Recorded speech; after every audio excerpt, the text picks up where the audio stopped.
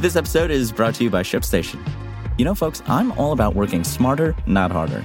Running a successful e-commerce business can be really convoluted, and honestly, you have enough going on, so I want to introduce you guys to ShipStation. I love using ShipStation because it makes it so much easier to automate all my shipping tasks, and I can manage all my orders in one simple dashboard. Work less and ship more with ShipStation, the innovative tool that helps turn your shipping challenges into opportunities for growth. Go to ShipStation.com and use code TechNews to sign up for your free 60-day trial. That's ShipStation.com, code TechNews. Hey, good afternoon from Engadget. It's Monday, December 7th. I'm Imran Sheikh, and here's what's happening in the world of technology.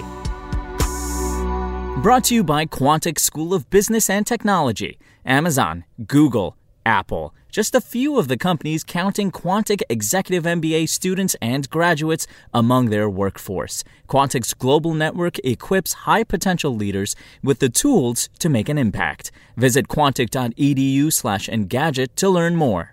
China's official digital currency is now usable in a meaningful way, more or less. Reuters reports that JD.com now accepts digital yuan for some purchases at its site, making it the first online platform to take the virtual money. You'll need to have received the currency as part of a lottery-style experimental giveaway to residents of Suzhou near Shanghai, but it's a big step toward normalizing the format. The move follows another lottery for citizens in Shenzhen. Tests started in April 2019 when you could use the currency in physical stores. Unlike conventional cryptocurrencies, a central bank controls digital yuan, in this case the People's Bank of China. The move gives the country more power and, in theory, more stability than frequently volatile formats like Bitcoin. China can do more to embrace a cash-free society without leaning on foreign technology. China won't be alone. Countries like Japan and Venezuela are either exploring or using their own digital currencies. This move could put China ahead in real-world use, though, and might fuel other countries' efforts to develop virtual cash.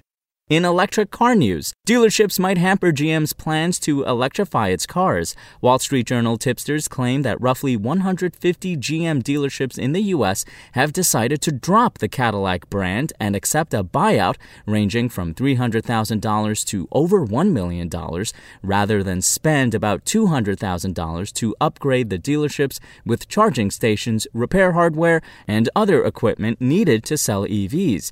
Many of these brands only sell a few Cadillacs per month versus more for Buick, Chevrolet, and GMC, but it's still a significant blow when GM has 880 Cadillac dealers in the country. Cadillac brand leader Rory Harvey confirmed to the WSJ that GM was offering buyouts, but didn't say how many dealers took them or how much they were worth. The exodus underscores the challenges for conventional car brands as well as the potential advantages for alternatives like Tesla. As brands like GM are heavily dependent on dealerships, they have to please owners to have a chance of strong sales, and that's difficult when they're not certain about demand, even without the pandemic. Tesla and other direct-to-customer EV makers aren't bound by physical stores and already have the infrastructure in place for service centers.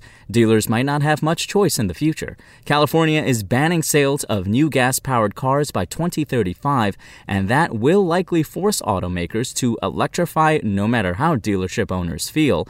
The buyouts now aren't necessarily temporary, but we wouldn't rule out some shops having a change of heart as the effective EV deadline approaches. If you want to catch the latest tech news as it's happening, check out Engadget.com or tune in again every weekday.